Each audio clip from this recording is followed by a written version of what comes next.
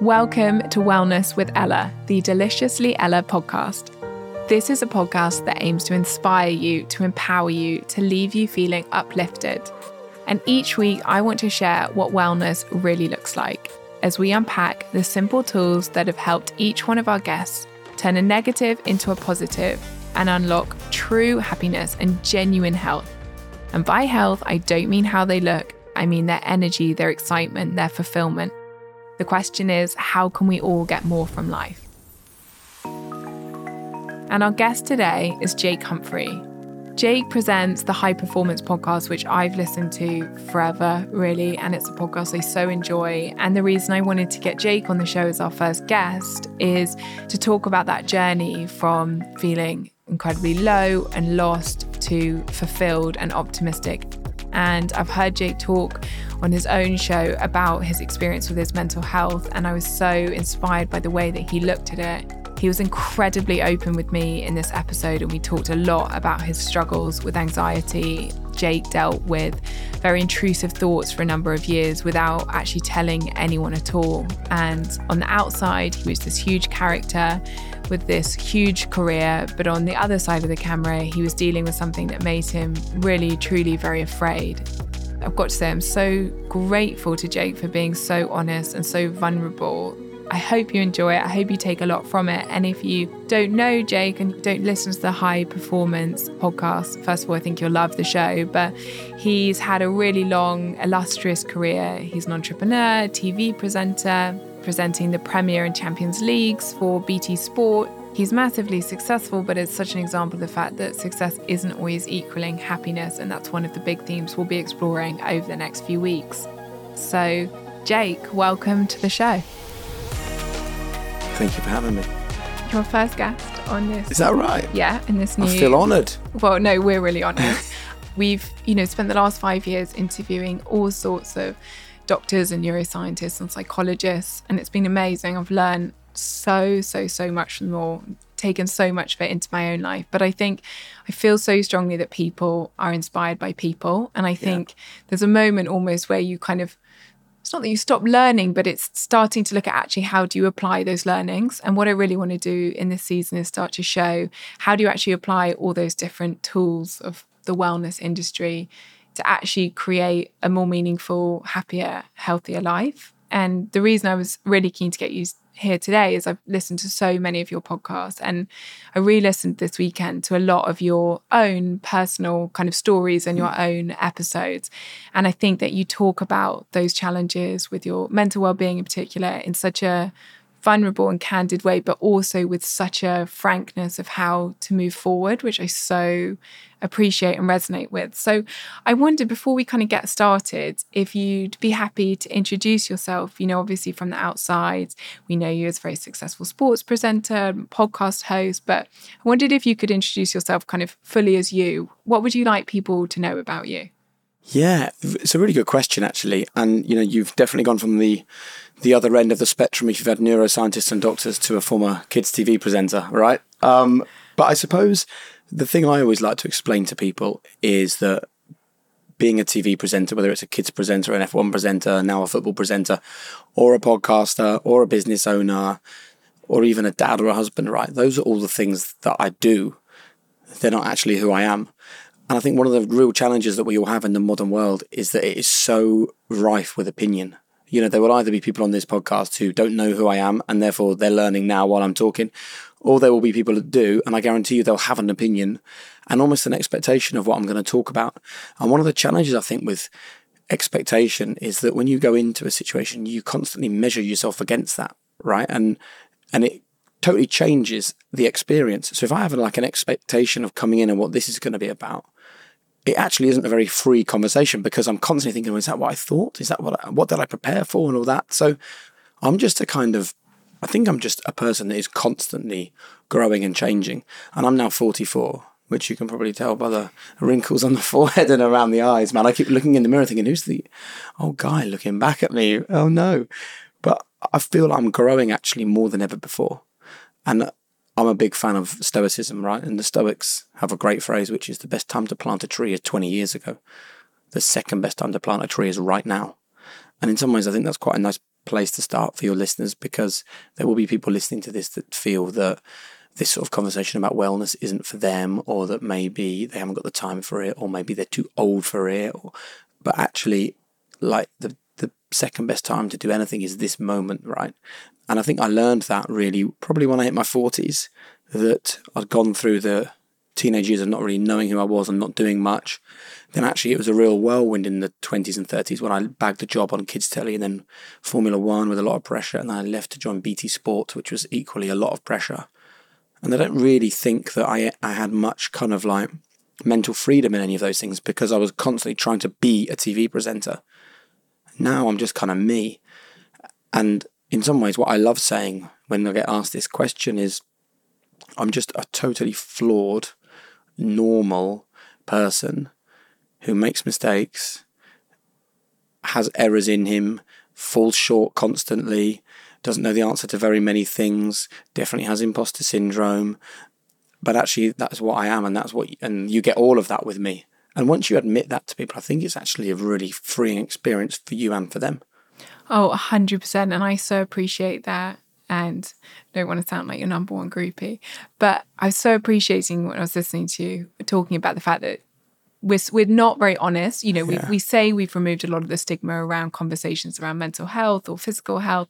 But actually, when you say, how are you? Or who are you to people, actually, you end up still, it might be I'm struggling, but it's still relatively superficial. So I so appreciate the fact that, because I'm sure a lot of people look up to you. Often when people are successful, we assume everyone's got everything sussed. And I think the fact that you're saying you are kind of flawed and deeply imperfect it's so refreshing. And I wonder kind of, how are you today? How does life feel? Yeah, life actually feels really good at the moment. It feels relentless. I feel like I'm in that place where people just constantly say, how are you? And I'm like, yeah, busy. And I have to probably address that at some point in 2023. But really good. Like, I've got 2 amazing kids and an incredible wife. And you know, I do think if it all ended tomorrow, I would be so happy with what I've done, what I've experienced. You know, I just think life is about experiences and doing fun things. And going back to Stoicism again, I live with the phrase memento mori. It is like the thing I remind myself of daily. Memento mori basically means remember you're dying. Now, you can look at that and think, what a negative thing to remind yourself about every day.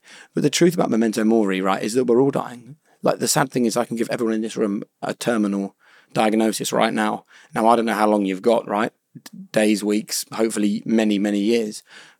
But you need to live with that mindset of memento mori, that like, if you go forwards to 100 years, like, your brand is amazing, right? In 100 years, it may well not be here, okay? You definitely won't be here. Everyone you've ever worked with won't be here. It's unlikely that you or my kids will even be here. Like, that's only 100 years. That is the blink of an eye, and everything that we know is gone. And I think if you can live with that mindset, it is actually really freeing. You just kind of, you don't care about stuff so much. Not in a way that you just sit on the sofa and eat crisps all day because you don't care, but it's in a kind of, the small shit doesn't bother you anymore sort of way. Yeah, no, I totally agree. I think it's so easy to get wrapped up in life. Mm-hmm. Life feels so busy. Yep. And I know at the moment it can feel particularly hard for people, and it's winter as well, and it's dark, and it's so easy to just be like, in a few months when this happens, I'll be happy, as opposed to being like, actually, I appreciate what I have right now. And I love this sense someone was talking about the other day, that instead of saying I have to do this, I have to do all these busy things in my life, it's reframing it as I get to do it. Yeah. You know, I get to wake up in the middle of the night with my kids, because how lucky am I to have them? And how are you? Yeah, I'm okay, thank you. I've been a bit around the houses, actually. I've had a really good 6 months. I've been on a bit of a kind of self-development journey, revisiting some things I've not really ever visited, a lot of kind of things from my childhood that I just wasn't really ready to do. I wasn't in a good enough place, and it's been quite heavy, but now so freeing. I feel like someone took a lot of weights off, which is amazing. But yeah, I've got a 2-year-old and a 3-year-old, and they've both been kind of like on and off poorly all weekend. And you know what it's like when you're like, know it well. And that's where I say, no, I get to parent them, and it's amazing. You know, I think one of the challenges that you've got is when you create a brand and a business and a movement like you have, there is constant expectation of growth, right? It always has to be, every year has to be bigger, whether it's turnover or profit or product or impact or followers. Like, it is unrelenting and it is exhausting. I think sometimes it's just good to remind yourself that life doesn't work like that. Even a flower, right, takes 3 or 4 months a year off and just lays under the ground and goes dormant. And I used to really struggle with this. I was like, constant. And I used to struggle on holiday. I'd go on holiday with my wife back when she was my girlfriend. And after a day, I'd be like, Harry, I'm ready to go again. I want to get home and get on with it. And I remember her dad, actually, he's a wise guy. He said to me, another way of framing the word recreation is recreation. And you have to remind yourself that you can't go 100 miles an hour every day, beast mode all the time. It's unhealthy for you. It doesn't allow you to stop at any point and assess where you've been and where you're going to. But it's hard because you particularly are in a world where that's how you're measured. So the challenge for you all the time is, how do I not judge myself in the way that the whole rest of the world judges me? But the truth is that everyone has this. Like, it doesn't matter what their job or their business, where they're at. I feel that everyone is existing in this place where, like, because now all you see, right, is perfection. You see perfection everywhere you look, because all people put on social media is the end game, like the complete article. So it's very difficult for you to constantly, like, see perfection and not want it. This is not you, this is for everybody. And I saw a brilliant video the other day of an old guy, and he was saying the problem with the world is not greed. The problem with the world is envy. We're not greedy for more. We're envious because we see more. And he's saying that, 100 years ago when we all had less, we were actually happier because it wasn't shoved down our throats. Like, you didn't know before social media what your other rivals were really doing. You didn't know where your mates were going on holiday. I've just come off the tube here and there's that amazing setup down the road from you, that building with all the huge screens. And I got off the tube and saw it. And I was like, that's cool, but every single person is on their phone filming this. And it's like, have you not experienced this unless you've either filmed it or sent it to your mates or put it on your Instagram or whatever? So this is a real, like, global health challenge for our kids to be dealing with, actually. This constant comparison with other people. But it's more, and I completely agree, but I think it's the constant comparison, but it's also the idea. And this is one of the reasons that I wanted to be having conversations like this, is that I really don't believe there is a finished article, to your point at the beginning there, because I think that looking after your total well-being is a kind of daily piece of work to an extent. Yeah. And I think this idea that you could do a bit of work, you could do some meditation, or you could do some manifesting, or you could change your diet, you could do this this kind of plan for 6 weeks. It's just not how it works. Like, ultimately, no one is perfect. There is no kind of one route to perfection and then you're just finished and it's a tick box exercise. And I think it's such an important conversation to have, because I think you can easily look at people and be like, right, they've done it. Yep. And I don't think anyone has ever done it. I think you can get better at it, but I don't think it's as simple as it can feel on Instagram. Yeah. And I guess what I'm really interested in exploring is kind of what the catalyst moment is in a lot of people's lives to start to really change the way that they're living or framing the world or thinking about the world. And I know you've been kind of quite honest about your journey there. And I wondered if we could, go back to the sort of early 2000s when you were potentially kind of in a darker period of your life and the impact that had on you. Yeah, absolutely. Yeah. And I'll happily talk about it, because the reason why I want to talk about this is because I don't know whether one of my kids or your kids or someone else's kids or even someone listening to this is having the same thing. And there's a reason why suicide is the biggest killer of young men, and it is because they don't talk to someone. So basically what I had was like really intrusive thoughts where I just thought I was going to do something horrendous or something horrendous was going to happen. Now, it's very easy now in hindsight to sit here 20 years later and go, why were you worried that you were just going to do something crazy? Like, why would you think that? But when you're in the moment and you don't have anyone around you saying, this is just like your brain playing a trick on you, and you're choosing to believe the trick, it feels real. And when it feels real, it feels really, really scary. And I think it's worth remembering that, we're talking about, like, just to paint the picture for your listeners, this is 2001, when I've just landed a job as one of the newest presenters on the CBBC channel, Children's BBC at the time. And I can almost remember the moment that it kind of happened, which is a weird thing to even say in itself, because when you talk about mental health, you don't normally think of it as a moment. Do you know what I mean? It's often like a slow decline. But for me, it absolutely was not that. So had you ever struggled with your mental health prior to this moment? No. life wasn't great, like for me as a young guy. I had an amazing family, very loving, really normal, simple Norfolk countryside upbringing. But I didn't excel in any way. I wasn't in any of the sports teams at school. I was never in the school plays or the school choir. I didn't get great grades. Got fired from McDonald's as a teenager for lack of communication skills. Which feels just so ironic. By the way. I know. Weird, right? Then I failed my A-levels. But this was kind of like, in some ways, I remember failing my A-levels and just... I think it was my sister just said, "Oh, you've done it again." But that was the kind of feeling, really, was just like... It wasn't like, oh, I'm this amazing guy that's had this bad moment. That was just kind of like par for the course for me, really. And then I went back to school to redo my A-levels. I had to return to school to redo them. And it was on the day that I went back that there was a letter from a teacher who'd been written to by a local TV company saying, "Do any of your students studying politics want to come on a TV show and talk about politics?" Which I then went and met them and said, "Look, I've failed my A-levels. My mates have gone off abroad or they've gone to university. I'm like the black sheep of the family. I've messed up. Can I come and work with you?" And that led to work experience, which led to the offer of a job, which led to Children's BBC.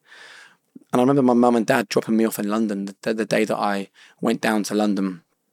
And as they drove off, I'd never left home. I'd never even lived outside Norfolk. I'd spent a few days outside, but not much. And as they went away, I just burst into tears, like real proper, that like ugly crying that you do where you just cannot help it. And I thought that was kind of weird. And then it was only a few days later that I was going with my wife to Paris for a weekend break. And I still remember it as clear as day.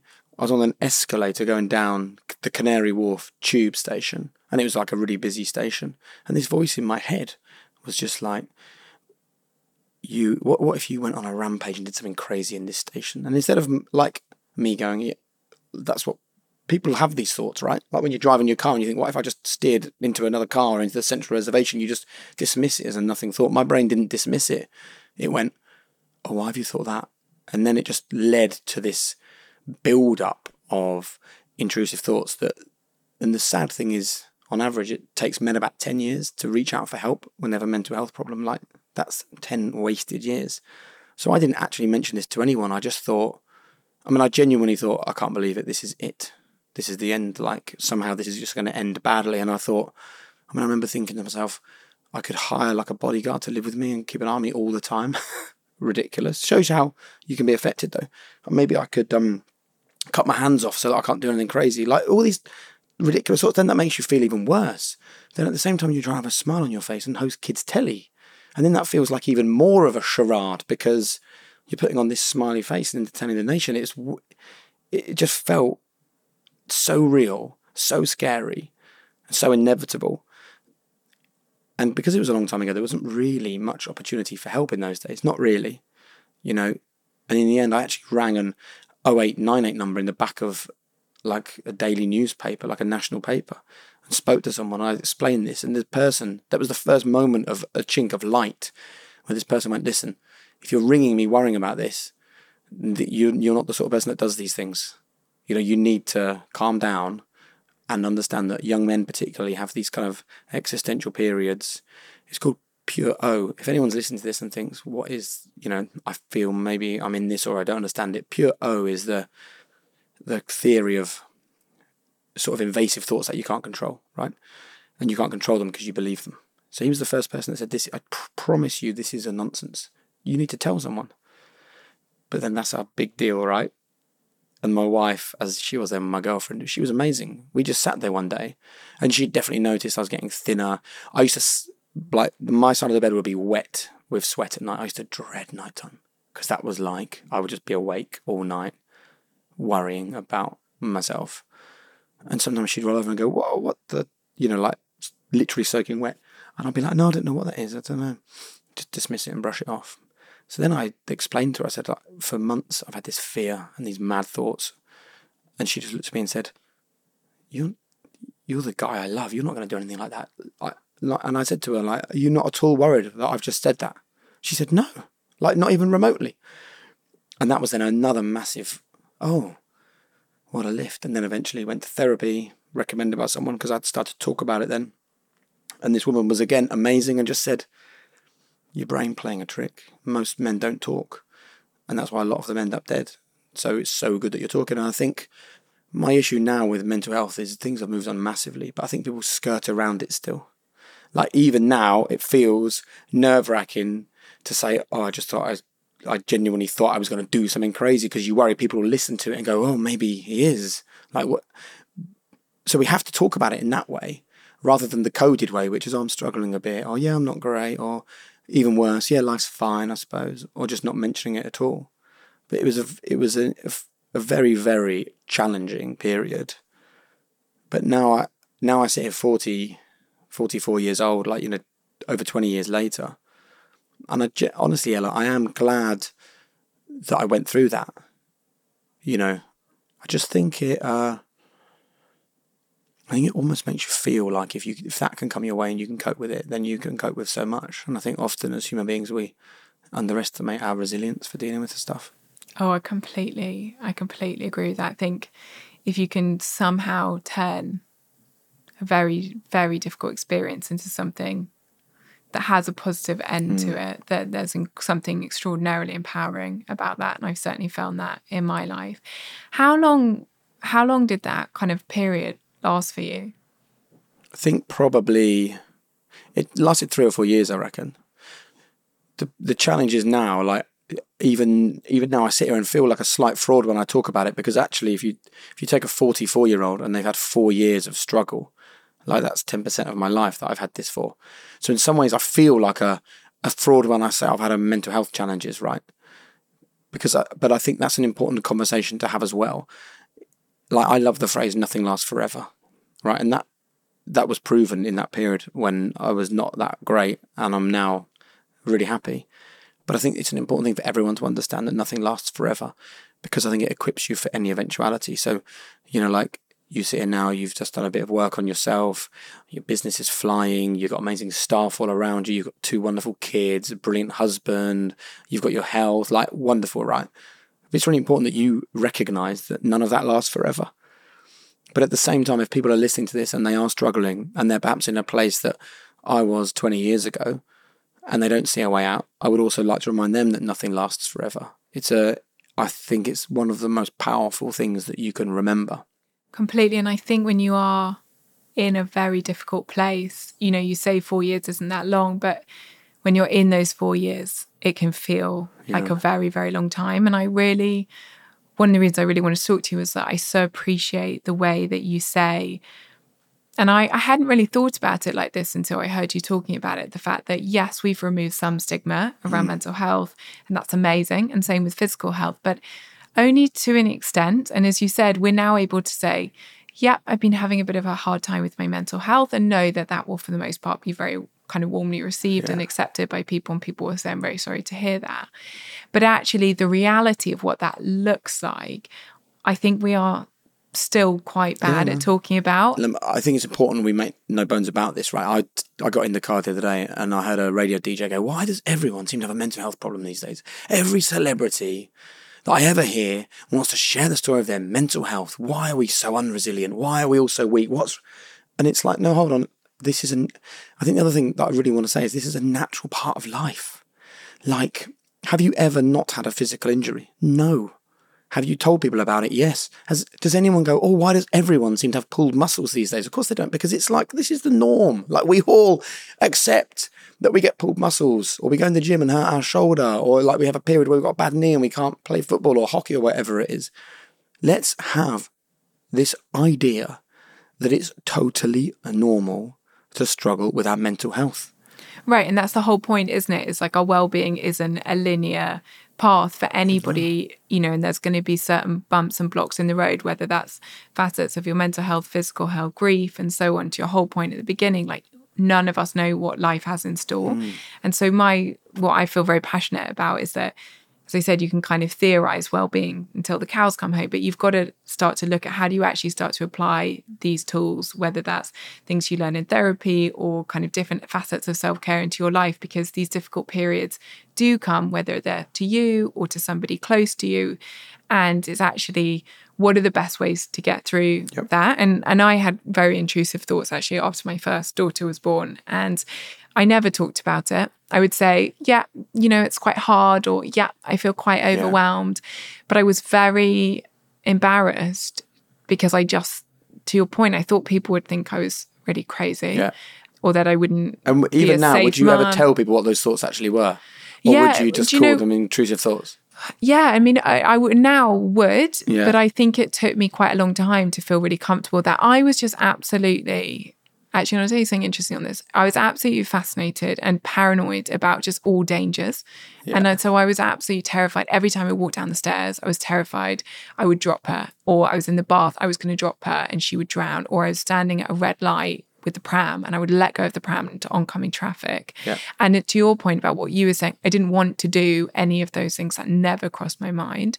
But I was so conscious about what would happen if I did. And we were having this conversation in the office earlier today, and 4 people said, that's how I feel every time I'm in a tube station. But we never talk about it, right? And I wonder how many people are listening. And one of my colleagues was saying, I always stand at the back.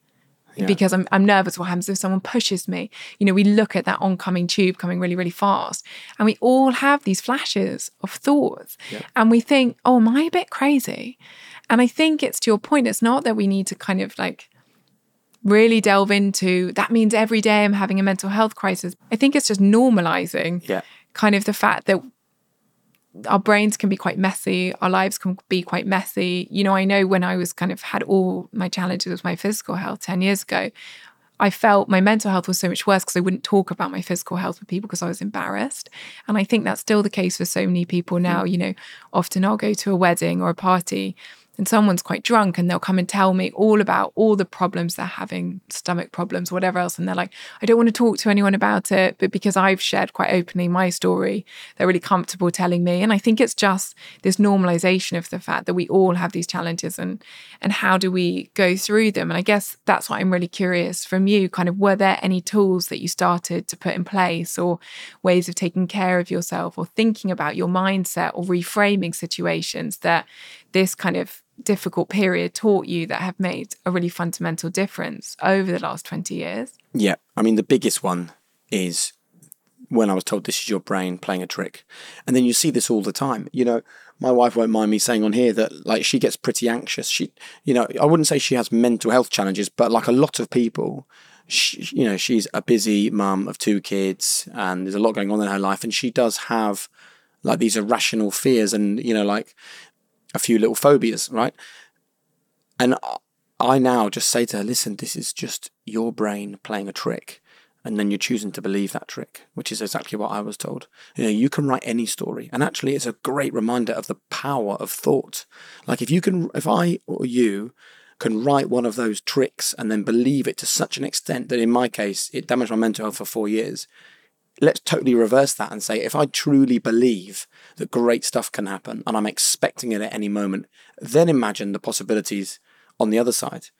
And I think that people who live a great life and achieve great things and find real happiness, they've managed to unlock that trick, which is almost like being a gambler. They're just constantly gambling that every day an amazing opportunity will come. They gamble that every person they meet could be the game changer for them. They gamble that every time they invest in a business or something, it's going to go well. They gamble that every time they go for a job interview, it's going to be the job interview that changes their life.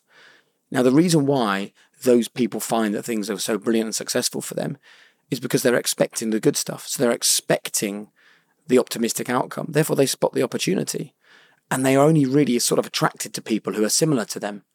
I think it's a really, really powerful mindset to have that feeling that something great is going to happen. Now, I totally get that people might listen to this and go, yeah, but that's not going to actually change what happens. But I think it gets you much closer to it happening. Like, absolutely believe, just totally believe that you are deserving of great stuff and great stuff is going to happen your way. To the point where just be an actor or an actress and imagine you're playing the role of someone who just believes that something amazing is going to happen this week. Wake up tomorrow and play that role for 1 week and just see what happens. Just enter every situation in your life with that belief that the amazing thing you want is going to come. And just see how negative people melt away because they feel a bit threatened, how other really positive people come your way and suddenly they want to talk to you, but also how you suddenly notice opportunity. And I think that there's no greater example of what the human mind can do than negative or positive thinking. So that was a real big one for me. And did you always have that mindset? No, I didn't. No, that was definitely something that I picked up in that period. Which is an interesting question, because like, why was I the guy that went to this TV channel and said, give me an opportunity? Why was I the guy that created a show reel and sent it around to everyone? Why was I the guy that kept going for auditions on TV shows I loved, despite not getting the job? So I've got a great big stack of rejection letters at home. Why was I the guy that went for an interview and an audition for CBBC and got it? Why was I the guy that put himself forwards for being an F1 presenter? I mean, I had a meeting with the BBC Sport a year before I got the F1 job. And I kind of told them my story of A-level failure, McDonald's sacking, not going to uni. And I was told, BBC Sport don't employ people like you. And I was like, wow, okay. So I had to find another way to find that job on Formula One. And I actually just went to the head of football and I just said, look, I've been told that you don't employ people like me. And I think what they meant was, you're not a journalist and you're not an ex-sports person. You know, that morning I was dressed up as a lobster running around the Blue Peter Garden popping balloons of foam, right? I kind of get where they're coming from. But why was I the guy that then tried to find another way to get that job? And I ended up just taking an ISDN kit and going around and doing reports from various football matches. And then why was I the guy that backed himself to carry the BBC's Formula One programme as a sort of 29-year-old that had never hosted live sport before in his life? I think the answer is that I did have an optimism that I just didn't realise I had. I don't know whether I had a self-belief. I think maybe that comes later. Like, I love the phrase, success leaves clues. So I think talking about self-belief, if someone hasn't tasted or felt it, is a tricky one. But I think optimism is something that anyone in any situation can have. And, you know, there was nothing special about me. I came from nowhere special. I had no special knowledge or any special skills. And really, that's why I wanted to create the High Performance Podcast, to let people know that there is no secret. Optimism actually probably is the secret when you break it all down. Is there anything more important or empowering than optimism? So that was a really key thing. And I think the final thing I learned in that period was just a real understanding that, you know, life is a bit like like an egg timer, yeah? Where all the sand at the bottom has gone. So there's no point thinking about that. The stuff above isn't yours because you don't have it yet. You don't know how much sand is up there. You don't know what it holds. What's the point allowing yourself to go there? You get one part of life, right, which is that one grain of sand right in the middle of that egg timer. That's the only bit you've got. So if you can't approach that with optimism, and we'll probably come on to talking about this, what we call on the podcast world-class basics, just making good daily decisions. If you can't approach life with optimism and making good decisions, then there's something wrong, because I believe anyone can do that. And by the way, I totally believe that optimism builds, because I was not an optimist in any shape or form. And when I met my husband, it was like someone had put a really horrible mirror in front of me. I mean, we moved in together a week later. Like, there was this very strange soul connection, whatever you want to call it. But it was very clear that I was actually really not that happy and was really, really struggling. And in seeing him and his family, it kind of shone a lot of lights for me. And I realised I was actually really not a happy person. And I really was quite pessimistic. And I really worked so hard on becoming an optimist. And I used to write down things I was grateful for every day. And I would do that exercise every day. And it just became easier and easier and easier and easier. And kind of 8 years later, my natural disposition is to find all the reasons why today was great. And it's been so worthwhile. Yeah. But I do think you can change, you know, and everything I've ever read about kind of neuroscience and neuroplasticity definitely confirms that you can change it. I think it's a habit. You just got to keep, you've just got to keep working on it, which is something else I want to ask you about, especially in self-belief. And you talk about this idea of not sitting in the comfy chair. And I've become quite kind of convicted, and just, you know, kind of bear with me because it sounds quite depressing, but that happiness, and particularly your mental well-being, but your whole well-being, because I think that there's no real distinction between your mental well-being and your physical well-being, because the better you feel in your mind, the more you want to take care of your body. I really think that it's a daily discipline for so many of us, and it comes from continuously showing up and working on those aspects. And I'm really curious, you were saying with self-belief, you didn't have as much of it potentially when you started, kind of how you fostered that to keep putting yourself out there, because I think that's one of the things that really holds us back from our lives. We kind of potentially know what we want or what our values are and what's misaligned with the way we're living, but going out and actually doing that, putting yourself out there, is terrifying. We're all kind of inherently probably a bit nervous of rejection, of failure. Mm-hmm. And also this inherent need to actually get out of the chair and realise when we do need to do that and put ourselves out there. What's the worst that can happen?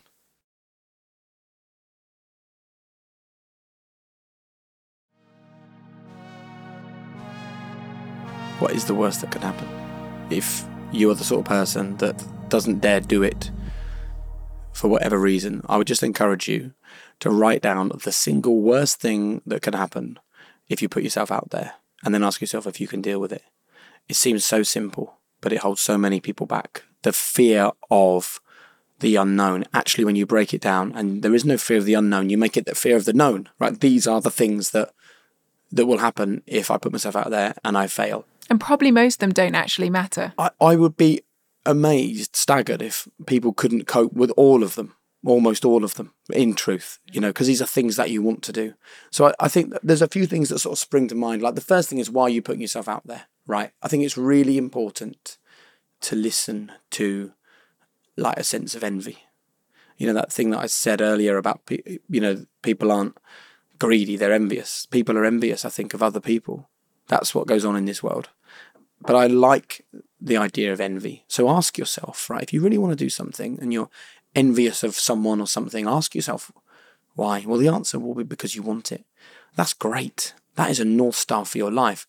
That is a kind of a real marker that you have to listen to and go, I feel a sense of envy about that, so therefore I'm going to chase it, right? So that's the first thing. You have to allow yourself to want great things, okay? The second thing is a mindset that you deserve to have great things. I think everybody deserves happiness and success and positivity and great people around them. Like, life is gonna slap you across the face and kick you in the nuts at any given moment. So please don't do it to yourself, because there's enough of that already. You need to be nicer to yourself than anyone else. I mean, sometimes I say to Harriet, my wife, like, she'll pick up the phone and she'll go, hi, yeah, I'm just wondering if you have a table spare for lunch today. Okay, no problem. Yeah, okay, all right. Thank you. And there's no problem. Thank you, bye. No table, but I think that, you told me too late that there wouldn't be a table. And I'm like, hold on, you just spoken nicer to a person you'll never meet in your life than how you spoke to me straight afterwards. And I'm your husband, and I'm the same. I'm just as bad. I think we all do that. So I think we have to remember that you talk to yourself in the way that you would put on your very best phone voice, or the way that you would speak to the King of England or whatever. Like, you are really precious and special. So it's very important that you feel a sense of envy, but then you're good to yourself and make yourself believe that you can get it. And I think the final salient point about this is, like, why do people not do this stuff? Well, almost every time they don't do it, it's because they have a fear of failure. I was joined on my podcast by a guy called Greg Hoffman, the chief marketing officer of Nike. And he said, failure is the price of ambition. And that is a quote that just stung me with, yes, it is. And I would just say to everyone listening to this brilliant podcast of yours, seek failure. Seek failure every single day. Realize that failure is where growth is. And reframe your mind about failure. When you're in the gym and someone says, lift that weight to failure, you don't go, I can't lift that to failure because I don't want to fail. Well, in your head, if you lift a weight to failure, what happens next time you go to the gym? You lift stronger, you lift heavier, you lift for longer. Let's take football training. Is it football training or is it football failing? The best footballers in the world take 50 free kicks at the end of training, and they might miss 40 of them, but when it comes to the match, they score that free kick because they've done not the practice, not the training, they've done the failing. So seek failure all the time. If you are listening to this and you're like, I haven't failed for a long time, then that's not great. You need to exist in a place where failure is almost inevitable, because the failure is where the growth is. It's a really, really important thing for people to understand. And I actually think that when we talk about purpose, life is not about achieving those great moments. Johnny Wilkinson told me that after 20 years of hard graft, he was thrilled for 30 seconds when he won the Rugby World Cup. Right? Is that climb worth that view? I would argue not. An incredible achievement, but the joy lasted for 30 seconds. I think this is an important one for people to understand. Happiness in life I don't believe, comes from achieving stuff. It doesn't come from growing your business. It doesn't come from what's the turnover. It doesn't come from how big is my house, how new is my car, how impressive is my job title, how large is my salary. Those things are all nice, right? But they are not where happiness lies. Happiness actually lies in pushing through the negative stuff, in getting past the hard bits, in growing, in thinking I can't get there and realising that you did get there. And I think it's an important mindset, because I think we live in a world of delayed happiness, where everyone is thinking happiness is around the corner and they're going to be happy when they get all of those trappings that modern life tells you need. But then you get to the end and you realise you were on this, well, what they call the hedonic treadmill. You're on this treadmill thinking you're going to get this hedonistic, magical moment at the end of it. And what I would just say is, please don't live your life waiting for that moment, thinking it's going to bring you happiness. And as you breathe out your last breath, looking back and realising that it was the moments that the happiness was there. It wasn't reaching a moment. Like, this is it, right? Me and you having a conversation here. This is what this podcast is about. If 15 million people listen to your podcast, lovely. There's no happiness in that. This is the happiness. This connection, this great conversation. This is what you have to be grateful for.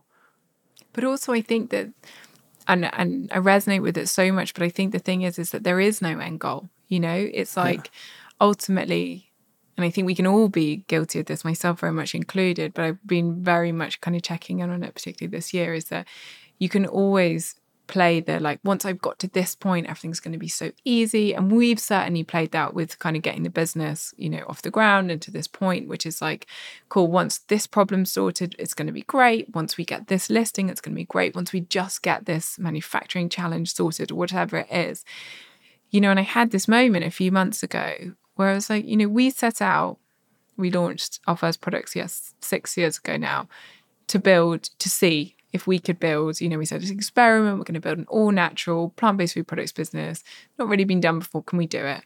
And I said to my husband, I was like, I actually think we've done it. And I don't think we've appreciated that. I was like, we're now, we've got all the listings we set out to do. We've got these amazing kind of sales points about how we're outselling all these brands that never in a million years did we even wonder if we could compete against. And yet we're still looking at what's next. And it's kind of like, at what point are you actually enjoying it and saying wow, I tried to do that and I've done it. And that is so cool, as opposed to, what the next slog is. And I think there is something interesting here though, right? Because obviously I spend a lot of my time around sports people. And whenever I talk to retired footballers about this, they almost to a man and woman will say to me, I didn't enjoy it because I was just as soon as we won a game, it was about winning What's two next? in a row. If it was a title, it was about defending the title. If it was one Premier League, I wanted two. Let's take Formula One as a good example. Lewis Hamilton, no doubt, won his first race and thought, I want a title. And then when he won his first title, he thought, well, I want to equal Michael Schumacher. He's now equal Michael Schumacher with 7 titles. And now he will absolutely want 8 titles. Now, how crazy are our brains that I can almost guarantee you what Lewis Hamilton's thinking about is 8 titles, not thinking, wow, I've won 7 titles. But here's the thing. If you didn't think like you do, and if they didn't think like they did, I do question whether you would have the same success. I don't think it's an especially healthy or brilliant way to live, right? Because I don't think you appreciate what happens. You don't see the growth. And it's sad to go, oh my goodness, we've done it. And it's kind of happened almost without us really enjoying it. That's the truth, right? If I said to you, right at the beginning when you were bringing out your first product, or now, which is easier? Oh, hard question. They're kind of equal, which I don't think was the answer you were looking for. But, equal is fine, but here's the thing. You would imagine that it's an awful lot easier when you've got 25... How many staff do you have? Yeah, almost 50. Right, 50 staff, lovely office. No doubt you're now financially secure. Of course it's easier. No, it isn't. It's as hard now as it was when it was you and your husband with all those dreams and all that grafting. Which gave you more pleasure, that first product or the latest product you just brought out? Yeah, it's true. It's the first. The first product. Yeah, completely. Now that is mad. Insane. Your first product gave you more joy than all of the amazing stuff you've achieved since then. So it can't be about the end goal. It can't be about the product. It has to be about the process. It can't be about the outcome. And that's been our kind of big focus now. It's like, you've just got to see every day as an adventure. You know, you could sit here today and be like, oh, I'm quite nervous about this interview, or quite nervous about this new premise, or I'm quite nervous about this new launch. Or you could say, to your point, you've not really got anything to lose. Let's just enjoy it and let's see what happens. And again, that mindset shift has been so huge for me, particularly in enjoying it. And also realizing, like, to your point, like, what's the worst that can happen? Take more time. Do you think about infinite purpose ever? Do you know? So infinite purpose is, like, you still need to have a purpose, right? Because I think living a purpose-driven life is a really good way to operate. 100%. The challenge is how you frame that. Okay, so, and this can really apply to anything. Let's take New Year's resolutions. If I decide I want to get a six-pack, right, by March, which I have been promising my wife for 20 years. So any advice or products you've got that guarantee six packs, I'll take them. You either get to March and you haven't got a six pack, right? And you go, bloody hell, I'm a failure. Or you get to March and you've got a six pack and you go, yes, I've managed it. I've got the six pack. Well, there's the same result for both of those things. You lose motivation. You either lose motivation because you don't get it, or you lose motivation because you achieve it. Now, let's say, you know, if you set certain financial results for your business, right? You either don't get there and you feel like you failed, or you surpass it and you think, why did I set such a low target? What if I'd have set a much bigger target? So I would encourage people to set a challenge for themselves and have a purpose, but make it infinite. So when I first started High Performance, I was like, I want 100,000 downloads of the podcast a week, then I'm happy. Well, we now have 500,000 a week. So where's that goal? The infinite purpose of High Performance is to inspire more people every day to get closer to their own version of high performance. We can always reach more people because there's billions in the world. And we can always get them closer to high performance. You never actually get there. So I would encourage everyone, including you, and you can have loads of different infinite purposes. The one for you personally, the one as a parent, the one as a business owner, the one as a friend, the one as a partner. Infinite purpose. It has no end, but it's always there as a kind of a North Star pushing you forwards.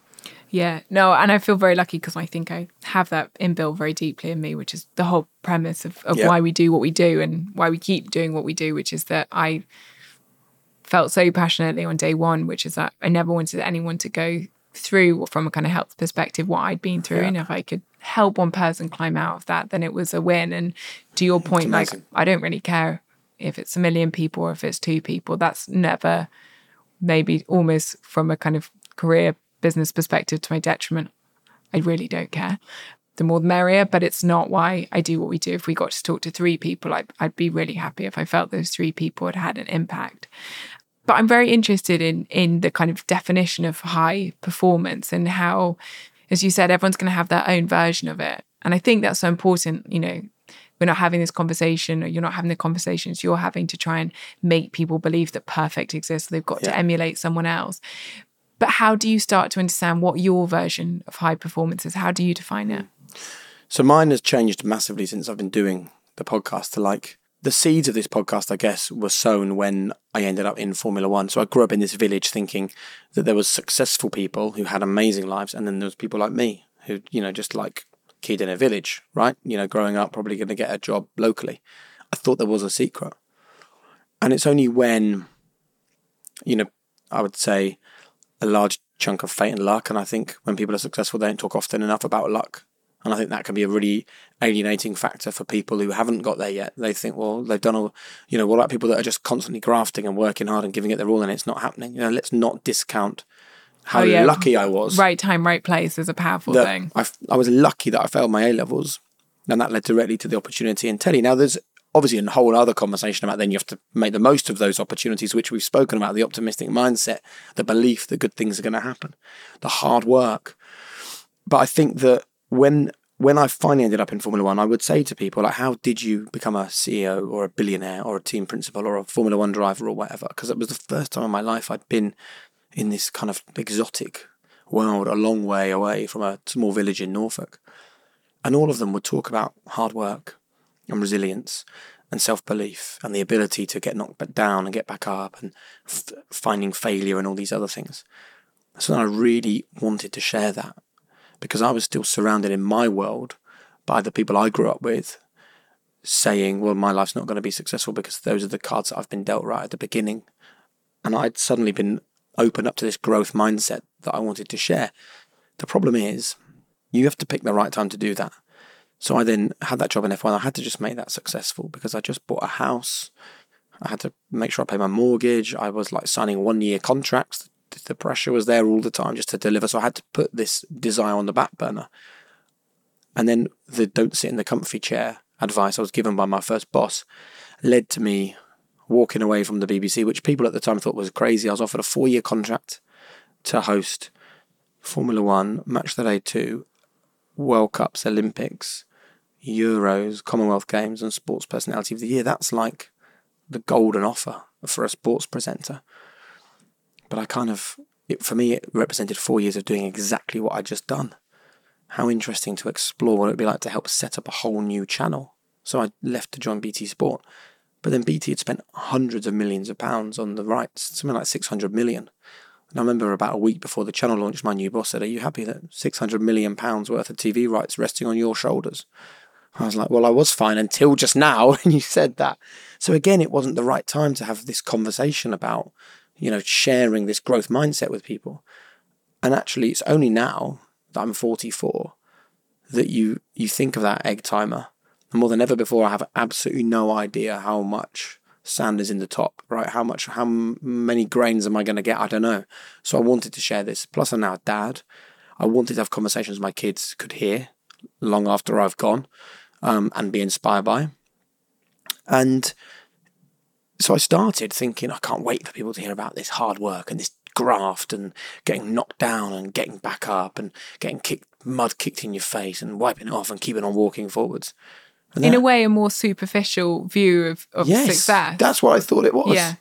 But then when you start having these conversations, you actually realise that is, of course, that is part of the story. And it's fine to be like that and to do that. But you can only do it if it makes you happy. And this is a really long-winded way of saying that my definition of high performance has completely turned on its head. My definition of high performance can only be happiness. Because I see really successful, really high-achieving people who are deeply unhappy. I speak to the highest achieving sports people on the planet who are currently competing and are deeply unhappy. I speak to people who have come to the end of their careers, didn't enjoy any of it, now feel lost, no longer have a purpose, and they're deeply unhappy. I speak to people for whom all of their self-worth is tied up in what they do. And as soon as that melts away, then they feel they are nothing and have nothing. And they are deeply unhappy. So the only definition of high performance for me now is happiness. It's the only thing it can be. Doing the things that make you happy, finding happiness in any given situation. And are there kind of tools that you implement every day to help support that happiness? Yes, definitely. So I talk about world-class basics because I also want people to understand that I think sometimes the name high performance can be a bit alienating. People look at it and go, well, I can't reach high performance. But it's about your own version of high performance. So it's all about world-class basics. Like for me, it is getting out of bed before any other member of my family is up. And that, I can't tell you how powerful that half an hour is. I'm the same. It's amazing, isn't it? And I know that people will be listening to this going, don't be a dick. You've got 2 kids and you juggle 3 or 4 different jobs. You live in the country and spend your life travelling into London. I'm not getting up half an hour earlier. But it's not half an hour less sleep. It's like half an hour, not just half an hour more of life, but it's almost the most important half an hour. And I don't want that to sound bad, that I'm on my own and my kids and my wife are not up.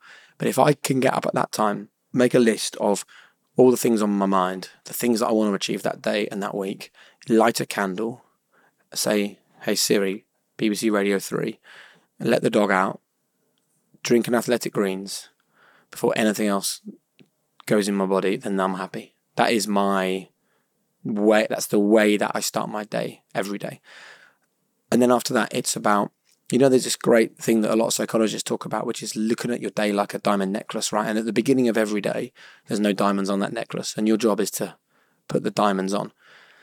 So I remember watching Frozen with my kids, and I think it was Olaf or someone who said, just do the next right thing, right? That's trite, and it's a Disney film.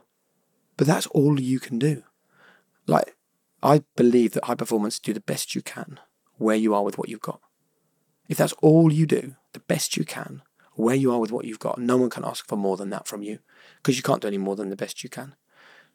You can't do it anywhere other than where you are right now. And you can't do it with the knowledge that you don't already have. So we have to get rid of this mindset of like criticizing people for changing their mind or making what they call a U-turn. You just didn't have the knowledge. And then you grow because you get the knowledge. So you change your mind and you believe something. Like you and I are different people now, right? The two people that started this conversation, that sort of constant growth. So I think it's really important that you just keep on putting those diamonds on that necklace throughout the day. Every single decision. Should I eat this? How should I speak to my wife or my children? Should I take a moment when I'm getting wound up and just breathe? Should I get up early at the beginning of the day? Should I believe that great things are going to happen to me? Should I realize that the way that I react to other people is entirely on me? Should I have a mindset that if I'd have lived the life they've lived, I would act exactly the same as them? So putting empathy at the absolute heart of the way that I operate and the way that I think. Should I go to bed early or should I stay up and watch a film? You can stay up and watch a film, but you'll pay the price the next day. So yes, it's about discipline. I think discipline is really powerful. And it's about realizing that you deserve this sort of stuff. I think sometimes I speak to people and they're like, oh no, I don't need to do that. And I know the truth is that I don't think that they feel they deserve it. But I always say to them, you have such a big ego. You believe you're so perfect that there's nothing you can do to improve your day or improve your life. And I think if everyone just wrote down the way they live their day at the moment and asked, is that a world-class decision that I made at that point, then I think they would find a lot of areas that they can improve. And it's not big stuff. It's the small, little, simple things that we can all improve on that I think will get people closer to their own version of high performance. So those are my kind of daily basics. And other than that, it is living in the country and spending time with my kids. But that's a very conscious choice, because I'm sure you could have done more and more and more. Yep. And it's a very conscious choice to say that's what actually, to your point, is my definition of high performance, which is happiness, which is that shift in mindset, that real focus on creating a positive mindset, part of which is not potentially doing another rung in your successful career, but maybe taking one step back, potentially to take a step forward, but to have that time with your children. And I think that's a really powerful thing to say, because I think we're often quite scared of, as a culture, not taking opportunities. So my thing with the kids is it's a non-negotiable for me that I will try and always sleep at home.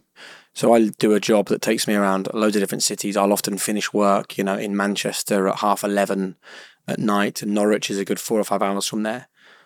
But I would rather do the journey or wake up at home, have that time with the kids. So me and my son, every single morning, we've got a tiny inflatable football that can't damage stuff.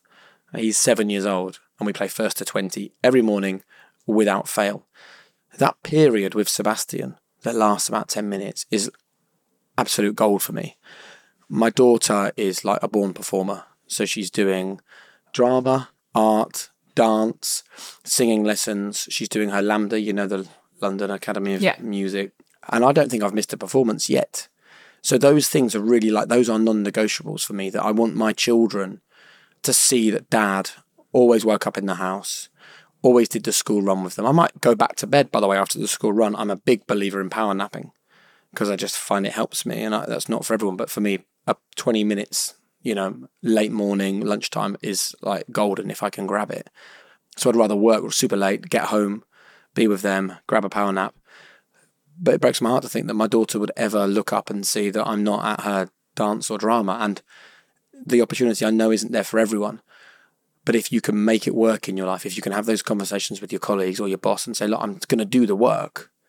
I don't think there are many people that work much harder than me. I really graft, but I graft with the non-negotiable that kids first. Yeah, no, we're the same. And I will find the time myself to get the rest of it done, Yeah, exactly. Missing bedtime is once a year. So what is the next chapter for you on a kind of personal level there? Anything you're working on or sort of developing? I am just excited. That's kind of it, really. What a great thing to say. I think I've actually stopped making plans too much. Because again, what happens, you either achieve the plan and you think, oh, why didn't I come up with something else? Or you don't get there and you feel like a bit of a letdown. All I want to do is try and make kind of the best decisions every day and see where that takes me. I'm 44, so I'm definitely at a point where life experiences is what I really cherish. Just simply sitting and having a coffee with friends is something that in years gone by, when I was fully focused on a TV career, I would forego that. I definitely need to work on that. I'm not the best at small talk, but it's just those real sort of lived moments with people is what I want to enjoy. But I think the other thing that I'm absolutely desperate to not finish this without telling people that I am a walking mistake. I don't want them to listen to a conversation like this, and I just think the world can be so alienating for people. I just want to say that I came from a tiny village. There was nothing unique about me. I got some really great luck along the way. I've learned a few things which hopefully I've shared with you in a way that makes a modicum of sense to a few people. The biggest one being optimism. And I feel that I've kind of stumbled to this place without too much of a plan. So to start making a plan at 44 years old might be foolish. I just want to stay healthy. I think that is you do start, don't you, to get this mindset of I suppose the way that I look at it is that we're constantly regenerating. So the eyes that I've got are not the same ones I was born with, right? The hair has grown, the skin is constantly shedding, all of this stuff. There's only one thing that I'm made of now, and that's the food I've eaten. So that is a big mindset shift for me, that every single thing that goes in my body regenerates my body. So what do I want to be regenerated out of? Hopefully the good stuff. If I can stay healthy, do a bit of exercise, hopefully I'll come and talk to you again in 10 years' time.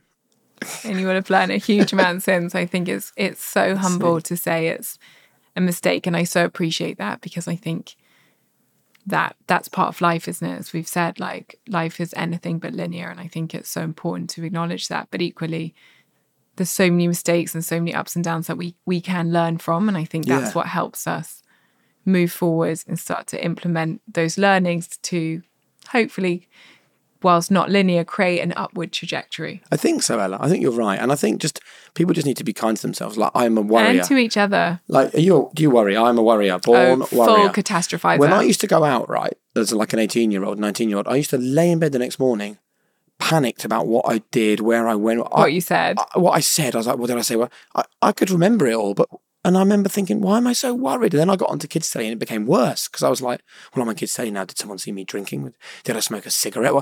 And I'm like that now. So there's not a lot of peace when you have that kind of a mind. So even after this, I'll leave going, did I say anything? Was it okay?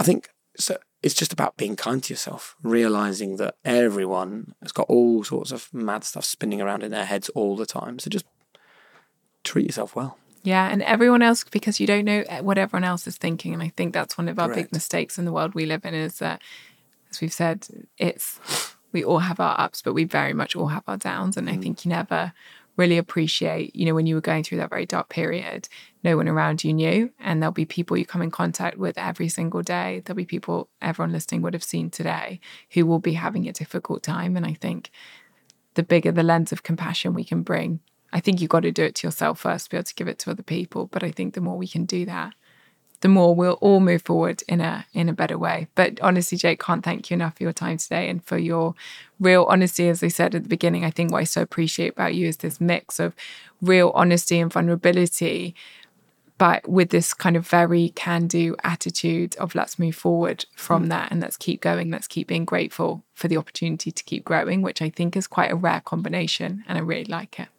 Well, I really appreciate the kind words, and thank you for the invite. Pleasure. Thank you very much. Gosh, wasn't Jake just unbelievable? I don't say that to sound sycophantic, but just I think there's this really unusual combination of such vulnerability, openness and honesty, but also self-awareness and a desire to move forward in such a resolute way. And I am very inspired by that. I think he's a very wise man, and I certainly really resonated with this idea that we so often look at other people and they seem so successful, so normal from the outside, but inside they can be crumbling. And we've got to be so much more compassionate to one another, and also, as he said, remove the stigma and talk so clearly and so honestly about what that actually looks like, to normalize it a step further than we often are at the moment. I think there's also a lot to take from his phrase, not sitting in the comfy chair and knowing when one chapter's maybe closing. Maybe that's the case for you right now, and it's time to look at what the next chapter might hold, even if that feels very, very scary. And also this idea that high performance initially meant classic success to him, and now it means contentment, fulfillment, happiness, and that he's interviewed all these people and seen all these people who are wildly successful and yet they're not happy. And I think this reframing of success into contentment, happiness, fulfillment is so important. So I hope you've enjoyed coming on this journey with us, that you've taken something from it. And if those were themes that resonated with you, each week we're going to put together a little take-home toolkit for you, because I know it's one thing to hear about lots of ideas and then actually implementing them into your life can be a whole nother thing. So on Feel Better, which is our Deliciously Ella app, we've got basically everything you need from your health: recipes, meditations, mindfulness, breath work, sleep tools, all the at-home exercise classes you need. But we're going to cherry pick every one of those that really resonates with what we've been talking about and those themes. So if these are themes that you want to work on in your own life, we've kind of done the work for you and pulled them together. So for Jake, we've got gratitude meditations, stillness, because obviously we talked a lot about that ability to find quiet at the start of the day, and slow down breathing so you can really tune into yourself. So if you are interested, you can find those on Feel Better. And if you've not got it, you can have a 7-day free trial and download it now from App Store, from Google Play, or just head to deliciouslyella.com. And after your free trial, it's just $2.99 a month or $24.99 a year. So it's truly the most accessible full health app out there. Would absolutely love to hear from you on our second episode. Any thoughts or feedback that you've got, it means the world when you share it. It really does. So at Deliciously Ella on social media, podcast at deliciouslyella.com if you want to send us an email. And please do rate it, review it, subscribe. It does make the biggest difference to all the work we pour into the show.